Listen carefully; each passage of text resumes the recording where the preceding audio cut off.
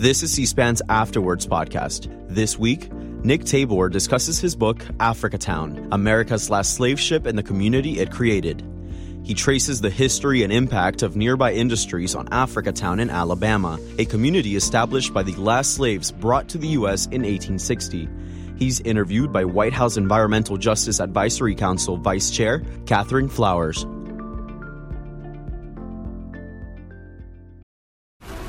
This episode is brought to you by FX's The Veil, starring Elizabeth Moss.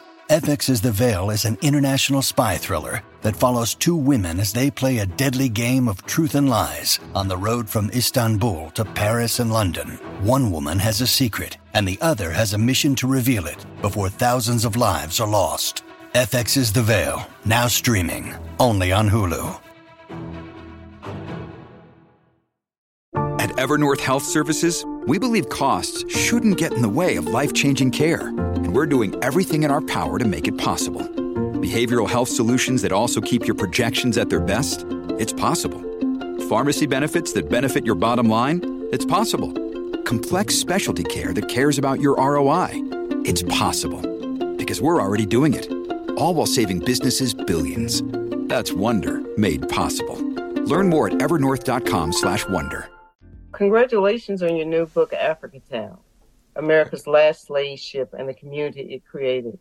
I was very intrigued when I read it, and especially I was intrigued by why you were inspired to write this book.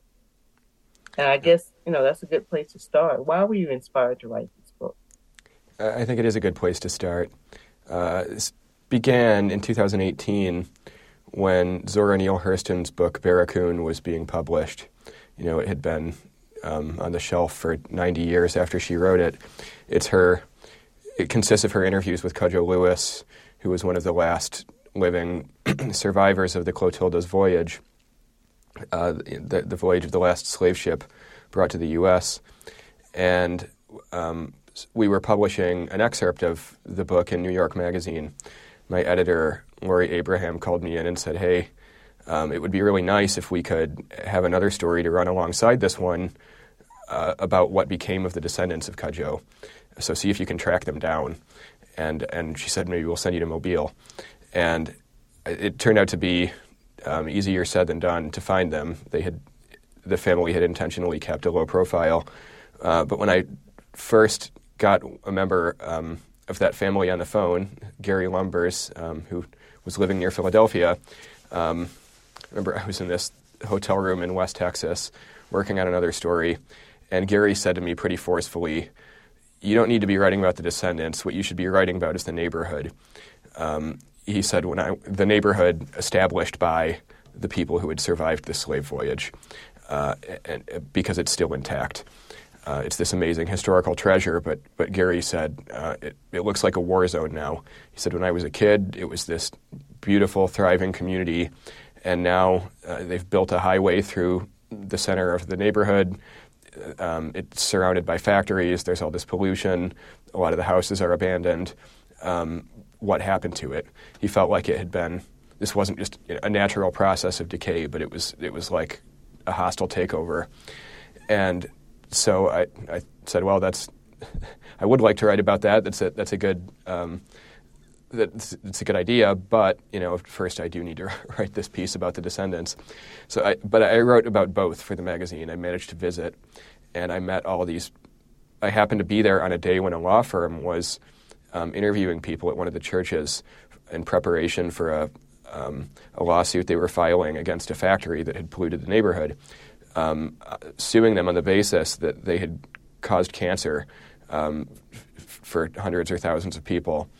And so I spoke to quite a few residents who rattled off lists of all the people in their families who had died from cancer, often at young ages, and people who had survived cancer themselves. These stories were harrowing. And so I went back to New York, and for a year or so, in the back of my head, I kept thinking, I wish that I could just move down there and piece together the whole history of this community from 1860 to now and figure out the connection between the slave ship and the pollution. Like, why did this neighborhood, of all possible places on southern Alabama sort of get designated to be the dumping ground for all this heavy industry. And then it occurred to me one day when I was walking from my office to the subway that I probably actually could do that, and a publisher would give me a contract for it. So I started tapping out a chapter outline on my phone that night, and on the subway ride, and I emailed my agent when I got home, and she, a long email describing what I wanted to do, and she called me in the morning and said, "This is a great idea. You should pursue it." Wow, that's awesome. So, as I read the book, I saw the book as just as much a historical narrative, as anything.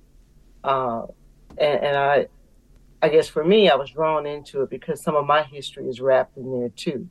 But I'd like for you to talk a little bit about how you did the research on, the part of Africa where people were brought from, where enslaved people were brought from. And could you, in describing that, talk a little bit about what was it like at that particular time? Because the United States had ended the importation of slaves, but the mayors and the foster gentlemen that did this, that went there and brought enslaved people back, how were they able to do that? And then what were the consequences, if any, that they suffered from doing that? Yeah, happy to speak about all of that. My initial instinct was that I was going to need to go to West Africa to research this, but the COVID lockdowns took hold not too long after I started the book in earnest, and so I thought, well, let me figure out what I can do without going there, and I realized pretty quickly that I didn't need to go there because what I wanted to do was describe what these countries and what these cities in West Africa looked like in the 1850s and 1860s. And so the best resources for that were like travelogues and academic history. So I did it all from reading. So we have quite a few. These are oral cultures in West Africa that at the time were not recording their history in books. So unfortunately, the best sources we have on what things looked like in the 1850s are travelogues written by white men, usually European men who would travel around the African continent and just keep sort of a day-by-day account of what they saw. And, of course, we have to take everything they say with a grain of salt. There's a pretty clear colonial mentality at work in these books. But at the same time, I think that, when they're saying, like, I went to the market and, they were selling X, Y, and Z, you can sort of believe that that is what the market looked like and that is what they were selling. Fortunately, there's quite a vast body of scholarship from the last 50 years that has built on the work of these 19th century Europeans, but put it in context. These historians have read it critically, and so and have also done work on the ground in West Africa to help sort of put these books in context. So I took a lot of cues from scholars of West Africa, and I also had a couple of them vet different chapters. So the situation was that this country, the Kingdom of Dahomey, had for a long time depended on the slave trade as the basis of its economy. In the 1850s, most Western countries had stopped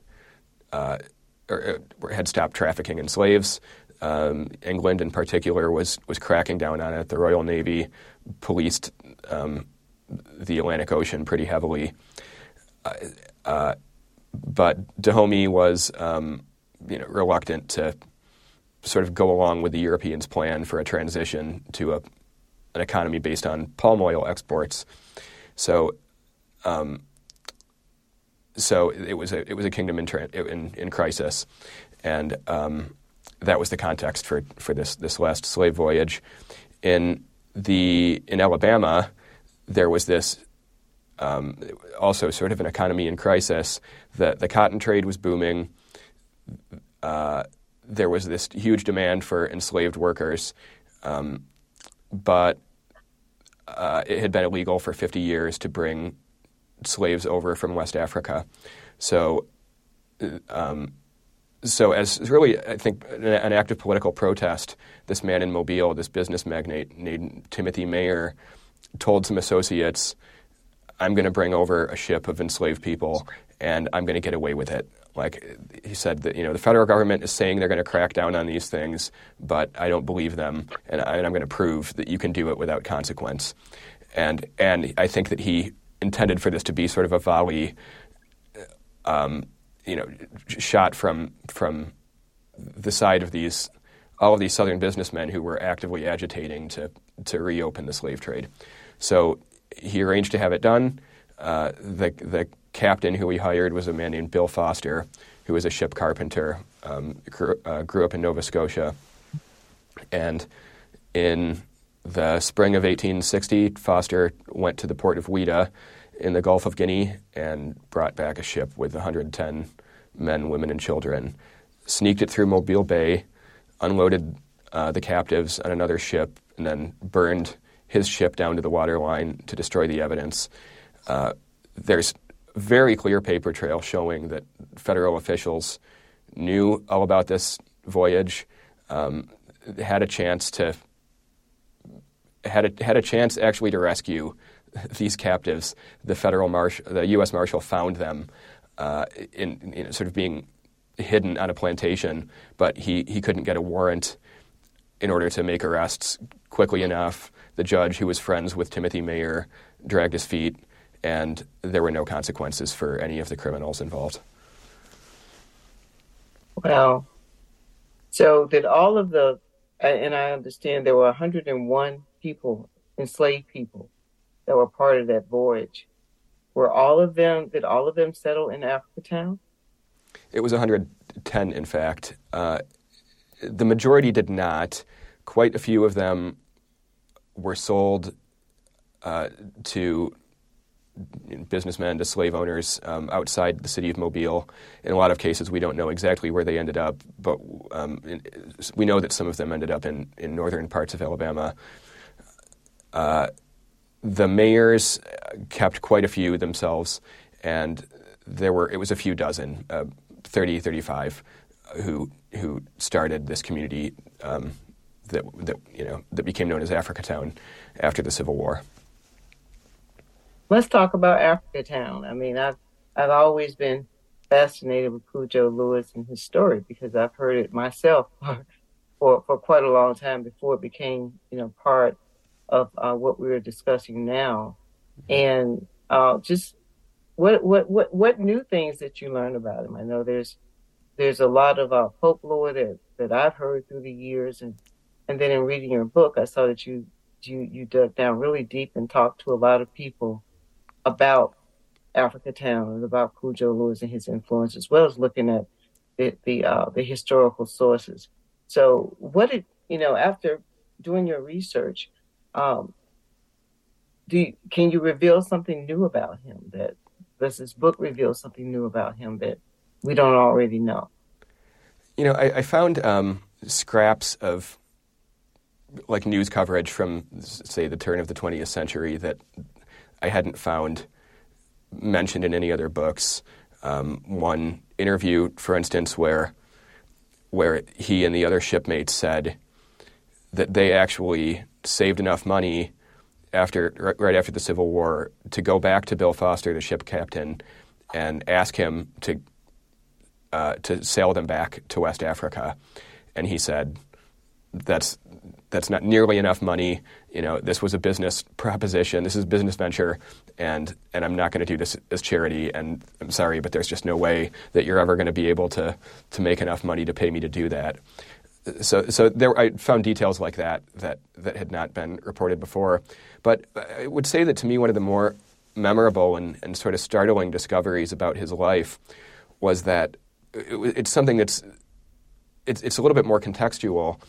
He describes in the late chapters of Barracoon this sequence where everyone in his family dies in pretty rapid succession.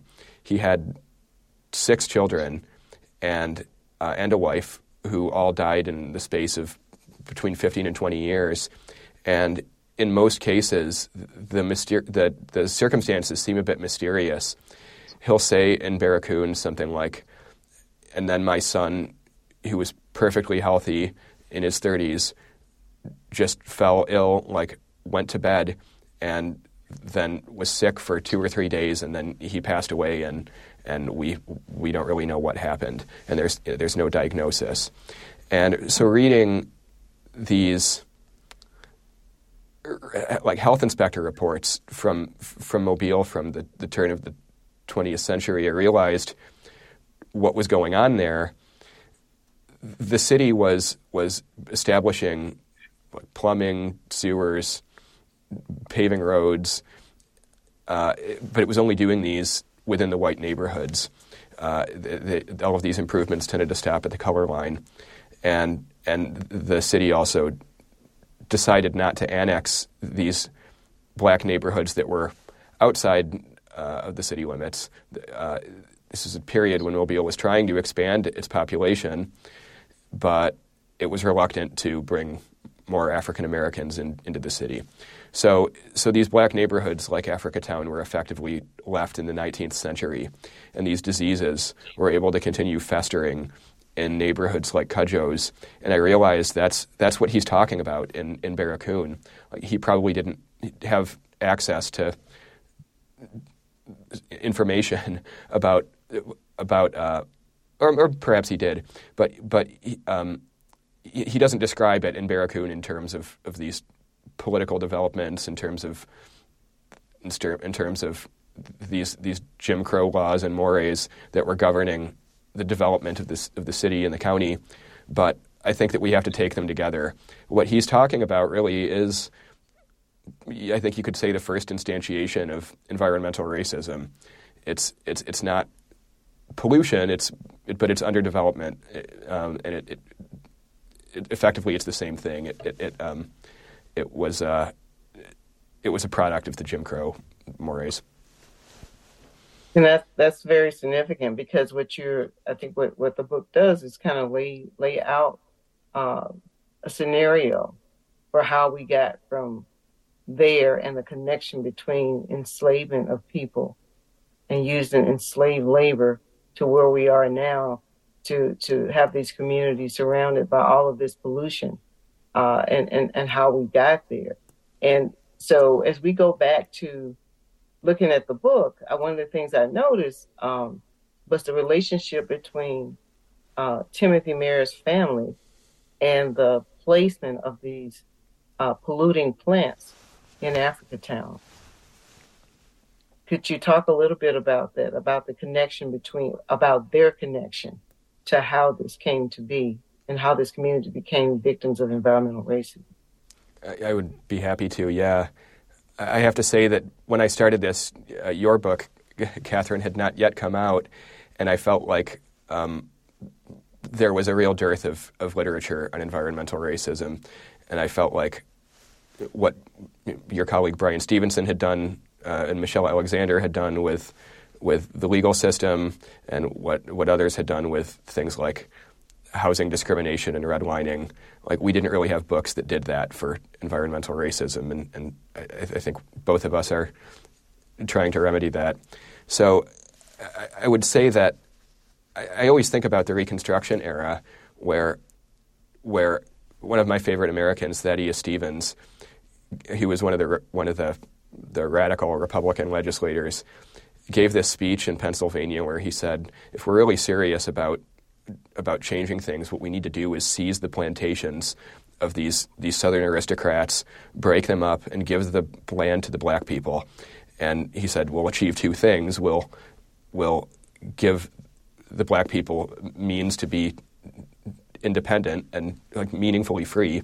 And we'll also break up the power of the Southern planter class. And Timothy Mayer would have been exactly the target for that kind of a policy, it would have changed everything. It's easy to imagine in a scenario like that, a lot of his land would have gone to these shipmates, or it could have. That did not happen, obviously. Instead, their land and their wealth continued to be passed down from generation to generation.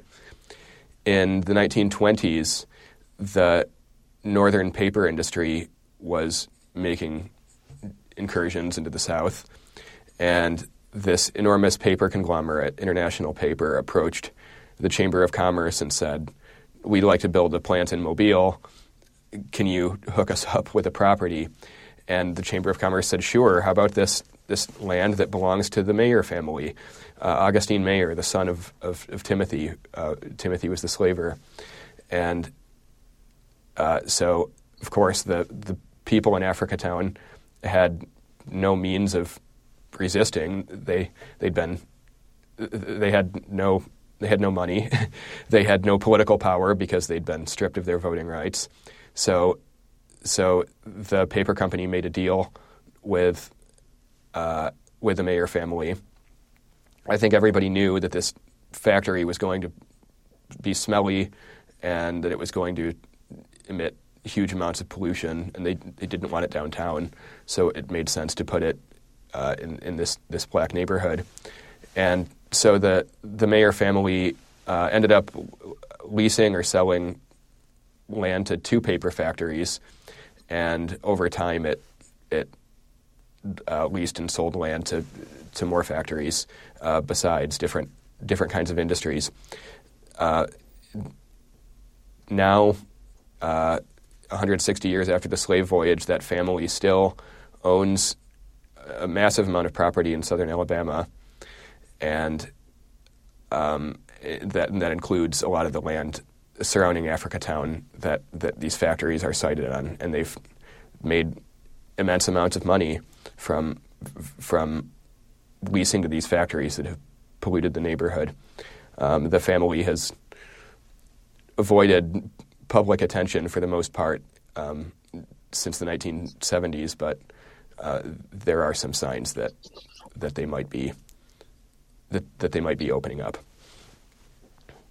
That's good to hear. I want to go back to a point that we raised earlier when you talked about oral history.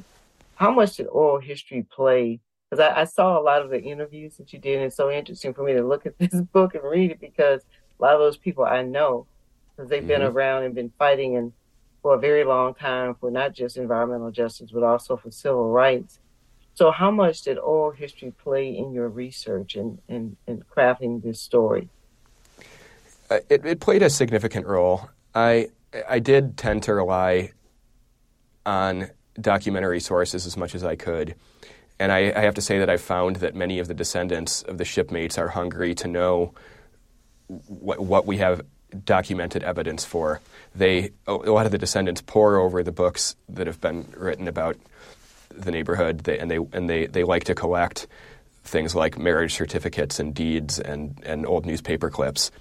But they do have stories that they've passed on among their families that I also tried to integrate in the book. And sometimes the line sort of blurs, because I was able to find interviews that were done in, say, the 1970s or 80s with earlier generations of descendants, where they told stories that they knew from their parents, stories that I never heard from people who are in the community now or who are descendants now. So it was always a back and forth between documentary sources and oral history. Well, one of the things that struck me was reading about the role of Carter G. Woodson and his role in this story. Could you elaborate on that a little bit? Yeah, this gets us into Zora Neale Hurston territory, which is a place where I'm happy to be. I love Carter G. Woodson, that, as we call him, the father of African American history.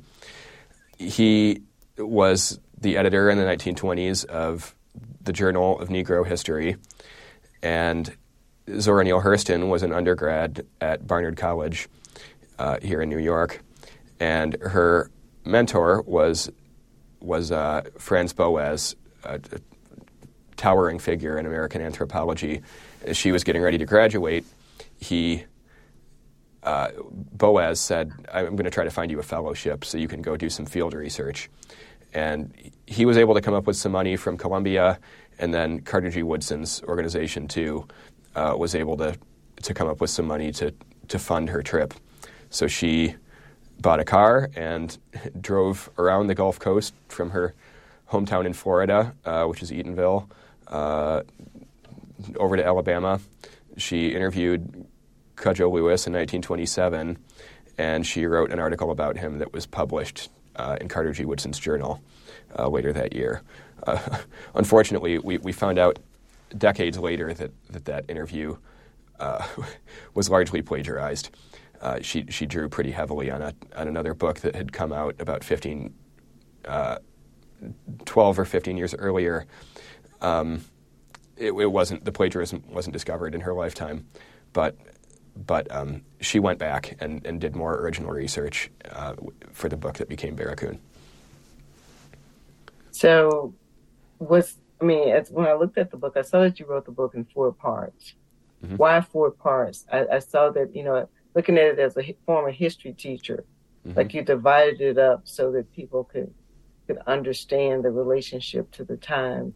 So could you talk a little bit about those 4 parts and why you chose to do it that way? Certainly, yeah. The divisions just seem natural. I have to say that they came in sort of late. I proposed to my editor when we had pretty much finished the text. We had done most of the copy editing.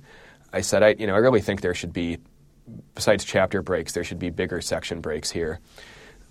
I had 5 chapters that cover the situation in West Africa, the Clotilda's voyage, everything up through the Civil War.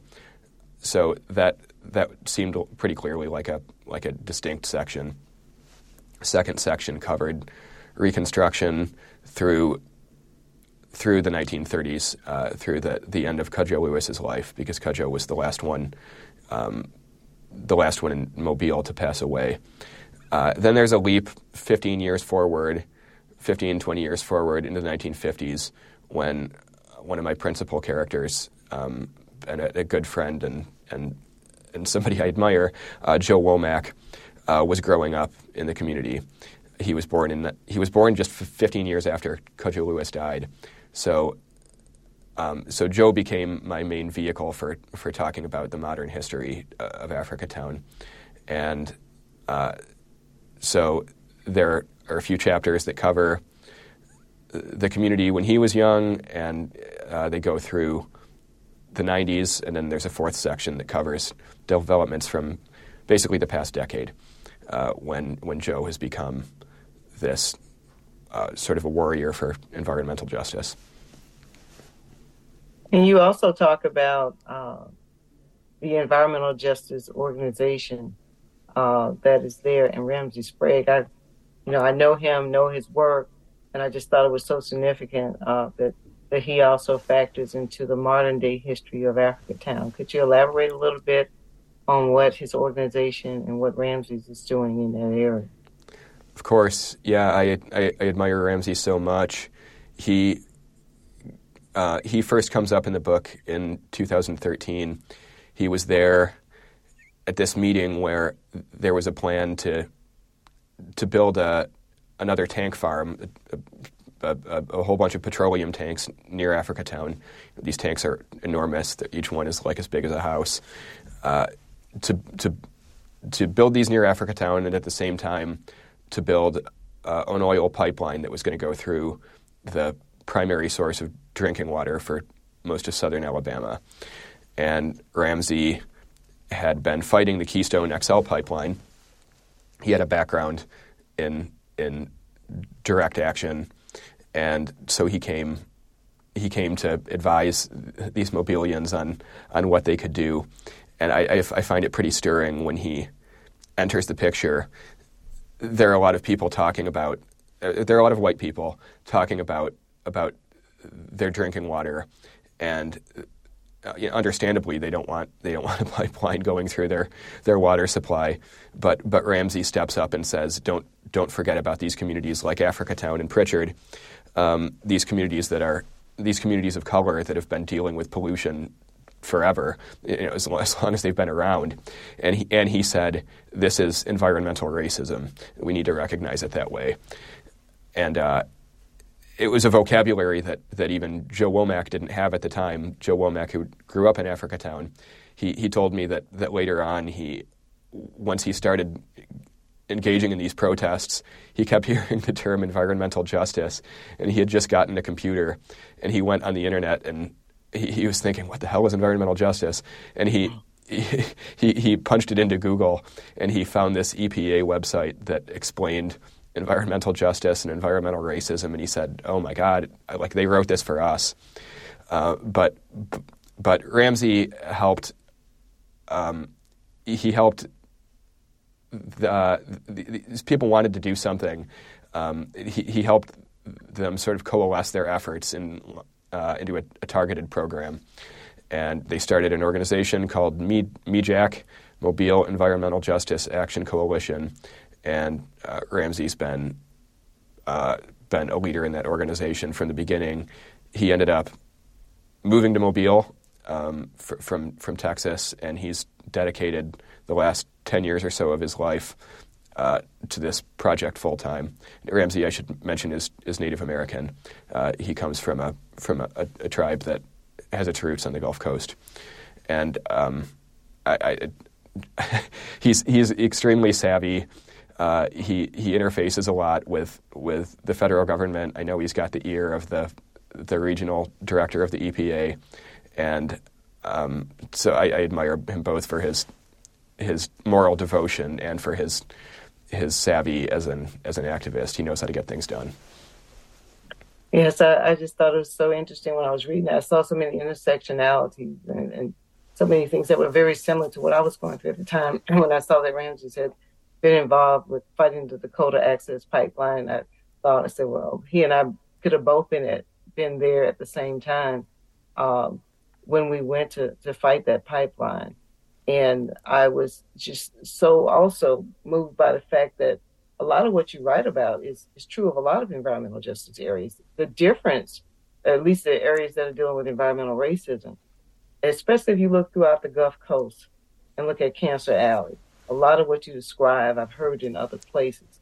But what is significant about this book is that the people that are impacted can actually trace their history back to Africa at a certain time, and there's a connection between when they were brought from Africa as enslaved people and the end of slavery in the United States. And then that line that is drawn from there to present day, which is different than what we would find in any other area of the U.S. So what do you think the solutions are? How do we get to justice in communities like Africatown and what you've seen there? What do you think justice looked like for the descendants? Yeah, this is something I've thought about a lot. I think everybody who has a stake in this story has thought about a lot. I would say that Mobile, as I say in my second to last chapter, struggles with this question of whether it wants to be more like Charleston, a beautiful waterfront city that bases its economy on tourism and markets its excellent seafood, or if it wants to be more like Houston and stake everything on the petrochemical industry. And I have to give Ramsey credit for that. He's the one who pointed out this distinction to me. And the current leadership of the city just refuses to treat that as a serious question and insists that they can have it both ways. And the current mayor's slogan is that he wants Mobile to be the most business and family-friendly city in in America, as if there were no tension between those goals. But in Mobile's case, there clearly are. I mean, there's almost no access to the waterfront for people who live in Mobile because it's all occupied by heavy industry. And this plays into the Africatown question because I think Mobilians have been a little bit reluctant to accept this, but the truth is that this is a city that's very proud of aspects of its history, its maritime history, its time under French and Spanish rule, understandably, but it's proud of its Mardi Gras traditions. But the truth is that there's nothing else in Mobile history that compares in terms of national and international significance to the story of Africatown, the creation of this neighborhood by West Africans who had personally survived the Middle Passage. And so if they were going to base their economy more on tourism, it would make sense for Africatown to be sort of the centerpiece. And the local government does make some gestures of support, but there's a lot of skepticism in the neighborhood about whether they're really serious. I think that if you were serious, what you would do is start to get rid of the factories surrounding the neighborhood. You would rezone that property so that the factories there now, the tank farms there now, were not in compliance. And what that would mean was that when their tanks aged out and new ones needed to be built, the policies would say, sorry, you can't build a new tank farm here. You can't install new tanks here. Like, that's it, you're done. And the local authorities like to say that this is not constitutional, that it just simply can't be done legally, and that's not true. The attorney who knows more about zoning than anybody else in southern Alabama, Wanda Cochran, walked me through this and explained to me how it could be done, and the truth is that it can. Of course, the city's economy is so dependent on the industry that's already there. It would be really hard for them to do this, and I think this speaks to why environmental racism is so hard to uproot. But I think that's what justice looks like. It looks like getting rid of the factories and making it possible for this place to really thrive again as a residential area. It would mean building more housing. It would mean encouraging the growth of independent businesses. There used to be many black-owned businesses that were wiped out by highway construction, and it would mean more investment in the neighborhood. And I think that's true for similar neighborhoods apart from Africatown too. It's certainly true for Cancer Alley in Louisiana. And explain I've actually spent some time with some of the descendants recently. And I saw in your book you talked about what the highway did. And could you kind of explain how the highway system factored into the story of Africatown? Because I know just from my own life experiences how these highways have been built and disrupted Black communities. How did highways factor into the building of highways factor into Africatown's history and where Africatown is today? Yeah, it's a prevalent phenomenon, as we both know. In Africatown's case, after these factories started to be built, more and more of them accrued around the neighborhood, and there was a bridge across the river close to the neighborhood that they used to transport materials for the industries in and out. Paper mills used them to bring logs back and forth and that sort of thing. So it was a drawbridge, but there were huge traffic delays. It was becoming unworkable for the companies, so they wanted a new, bigger, taller bridge built. In order to facilitate this, the state highway department had to build a bigger highway leading up to it, and it ended up wiping out Africatown's whole business corridor. People describe how the neighborhood used to have grocery stores, movie theaters, hotels. It had bars and nightclubs. It had everything that that you would need. You could buy. It had entertainment and it had the necessities. And as I say, most of these shops were owned by local entrepreneurs, by black businessmen and women. Of course, the community protested hard when the state wanted to build this highway through that corridor. There was also a viable path that would have required the factories to give up some of their land. There was a time when the state actually favored that idea and was moving in that direction, but the companies hired the former, I think it was the Speaker of the Alabama House, who is now working in private practice as an attorney, to lobby against it and have the factory go through Africatown instead. And that campaign was successful. So in the 1980s, they were moving forward with this plan. At the same time, there was an effort to get Africatown listed in the National Historic Landmarks Program, or at least the National Register of Historic Places. And had it become a landmark, there would have been protections against these disruptive construction projects. The law would have said you can't destroy any more of this neighborhood. The Reagan administration said, well, we don't really think there's anything left there. It's all just industry now.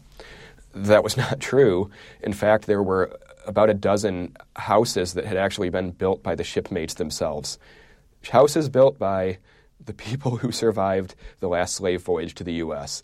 If that doesn't qualify you for landmark status, then I can't imagine what would. But they never sent a team down to do a survey.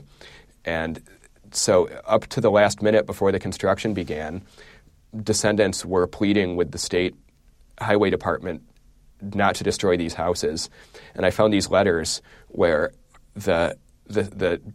where an engineer from the state said, look, if you want to pay to relocate the houses, that's fine, but we're not waiting. We have a deadline to start the construction. Every day that we delay costs more taxpayer money. So, either move them or just get out of the way and let us bulldoze them. And ultimately, most of the homes were not relocated and were destroyed, along with the business corridor. And instead of a walkable, pedestrian-friendly area where you could go get your hair done, you could go see a movie, you could go buy your groceries, they built this 5-lane highway, trucks passing through 65 miles an hour, broke the back of the neighborhood, and the trucks are carrying hazardous cargo. So again, this happened in many neighborhoods, but I think it's hard to find an example that's more egregious than the one that happened in Africatown. So in your book, basically what you describe is the failure of Reconstruction, the policies of the Jim Crow era. You talk about how voting rights were taken away from people of color, the underdevelopment that happened in Mobile around Black communities with city services, including plumbing and sewer, which I know so much about, stop at the edges of the white communities. And then in the 70s, EPA was created. And then the Dixiecrats started talking about state rights. As you said in your book, that's the same rhetoric that was used to describe slavery. But now, and we look at all of this and the continuity there of all these things that are happening. I mean, I want to add something else to that.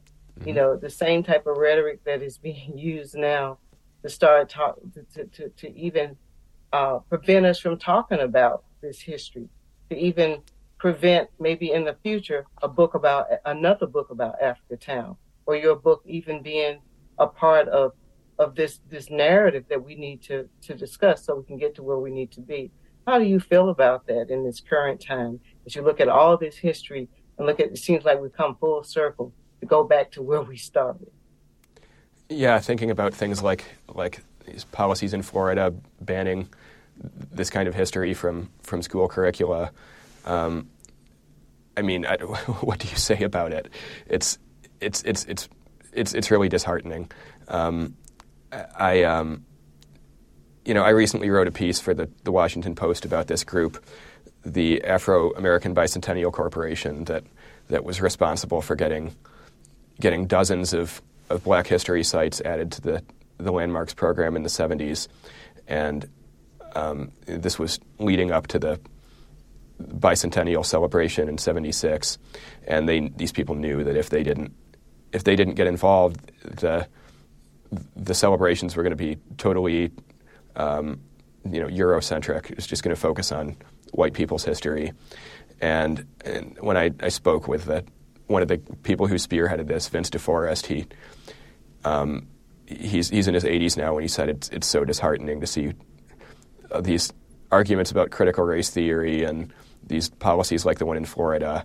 It's like, he said, I feel like exactly the same way I felt in 1970. Sometimes it feels as if we haven't made any progress. In some ways we have, but he said it's clear that we're still fighting the same battles.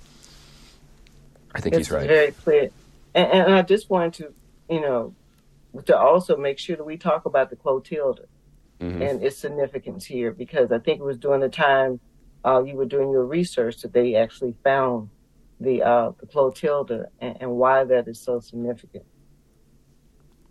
Yeah, it was. I was in the early stages of working on my book proposal when I was on the phone with Joe Womack, and he said, "Did you hear the news?" And I didn't know what he was talking about, and he said they found the ship in the Mobile Delta. The wreckage is still mostly intact.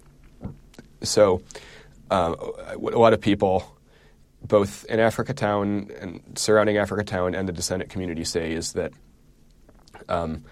they're less concerned about the ship itself. What they care about is the people, whether that means for them the people who are in Africatown now or the story of their ancestors.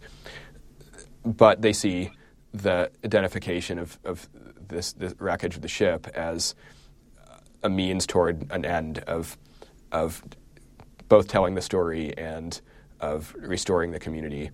It's hard to imagine a better asset for building this heritage tourism, industry than having the remains of the last slave ship. Still unclear whether it's going to be dredged up. As I understand, scientists are currently assessing whether that would even be a possibility. We know that if it were, it would be incredibly expensive. As Jim Delgado, the chief archaeologist, always says, where could that money be better spent? Maybe it could be better spent in Africatown. But to their credit, the archaeologists and other officials in charge of this have always said, we're not going to make this decision ourselves. We want this decision to be made by the community, descendants, and the people in the neighborhood. So we'll see what comes of that. Well, that's great. I know that in my conversations with them, oftentimes when people talk about economic development in Africatown, I saw that you talked about this in the book as well, they make reference to the National Museum for Peace and Justice in Montgomery and how that could be a model for Africatown in terms of its history and being able to bring the type of economic development to the area that it doesn't currently have. Do you see a relationship there now that you've written the book between what is happening in Montgomery around its history and what could potentially happen in Africatown? I do. I believe that within a year of its opening, the museum and memorial in Montgomery had brought something like $1 billion in economic activity to the city. And in a way, it does feel crass to talk about it in terms of dollars and cents, because obviously that project is not primarily a money-making venture. It feels like a sacred experience to go through it. At the same time, our friends in Africatown are very savvy, as I said, and they know that they have to appeal to more than people's moral sensibilities. They also have to have a plan for how this could actually work, and they're sort of saying, look, there's another way. Like if you got rid of the factories, it's not as if you would just lose all that money. There's an alternative. There's another way of bringing in tax revenue and spurring economic activity. But I think they also take inspiration from the museum and memorial in Montgomery on the level of the kind of experience that it provides to people who visit, which, as I said, is a very stirring experience. And it's encouraging to see that there's such a big audience for this sort of thing. I was at the Smithsonian African American Museum pretty recently, just a few weeks ago, on a Saturday, and I had to reserve my ticket weeks in advance. And then when I got there, I had to, even having a ticket, I had to wait for 20 minutes or something just to see in a long line, just to see the first exhibit in the museum. And I was encouraged to see that. I was happy to be waiting. I was happy to see that there were so many people there, because it reminded me, in black and white, this crowd seemed pretty evenly mixed. And it reminded me that I think that if they build something like this in Africatown, people will come. And the experience in Montgomery really shows us that. Well, this is my final question. And this is one that I thought about asking earlier, but I think this is a great time to ask it. And I'd like to know, how do you feel? Tell me how you feel as a white journalist, having to navigate these complications to be able to bring all of this out in the open. Yeah, that's something I've thought about from the very moment that I conceived the idea for the book. It's something I still think about a lot. It's not as if there were journalists of color queuing up to do this. It's not as if I was pushing anybody else aside, and I would not have done that. But I felt like if I didn't do it, it wasn't going to happen. So what I did was approach people I had met in Africatown, community leaders and others, and said, look, I have this idea for a book, but I'm this white journalist. I don't even have a connection to Alabama. What would you think about me doing this? And the response I got pretty much universally was, look, we need all the help we can get. So if you're going to tell their story in a responsible way, we would love to have you. So with that in mind, I moved down. And then I think that the gesture of moving down, I guess the seriousness and dedication that showed, helped me to continue to build trust when I was there. There were people who were a bit skeptical of me at first. It was, for the most part, people in the community did not. They really were more open with me than I had any reason to expect them to be. But there were often it was people who don't live in Africatown itself, but who are concerned about the community and have a stake in its future, who were concerned about me coming down as a white journalist and an outsider and telling the story. But one of them, I don't know if he was skeptical or not, but I think he might have been, is Curran Jackson, who was one of the stars of the film Descendant, the Netflix documentary Descendant, and also the co-writer. He's a folklorist and a professor at the university in Mobile. And he and I have gotten to be good friends now. And he said to me recently that when people like me and Margaret Brown, who's the director of the film, that when we've sort of joined forces with people in Africatown to get the story out, that it reminds him of the Civil Rights March from Selma to Montgomery, when black and white people joined together to protest this injustice. And I found that really touching. I think I'm never going to forget that remark. And that I do feel like that was the spirit in which I undertook this. So all along, I tried to take measures to make sure that I was doing this in the most ethical and responsible way I could. I tried to raise up the voices of the people in the community, and I also had people of color read different portions of the book to give me feedback. And I have to say that the responses I've gotten from descendants, from people in the neighborhood, and from others in Mobile has been very positive so far. Well, I thank you so much. I think this is an excellent book, and everyone should read it. And those, especially that have watched the film Descendants, I think this is an excellent companion. And for those of us that are interested in environmental justice and how we get to justice, I think reading about this provides a great inspiration for those of us that are trying to get to where we need to be in terms of addressing the fact that there are so many communities that are under-resourced and overburdened. And Africatown help us to understand why that came to be. And also as part of the solution, thank you so much for writing this book. Thank you, Nick. Oh, thank you so much for joining me on this interview. It was an honor. I admire your work, too. Thank you.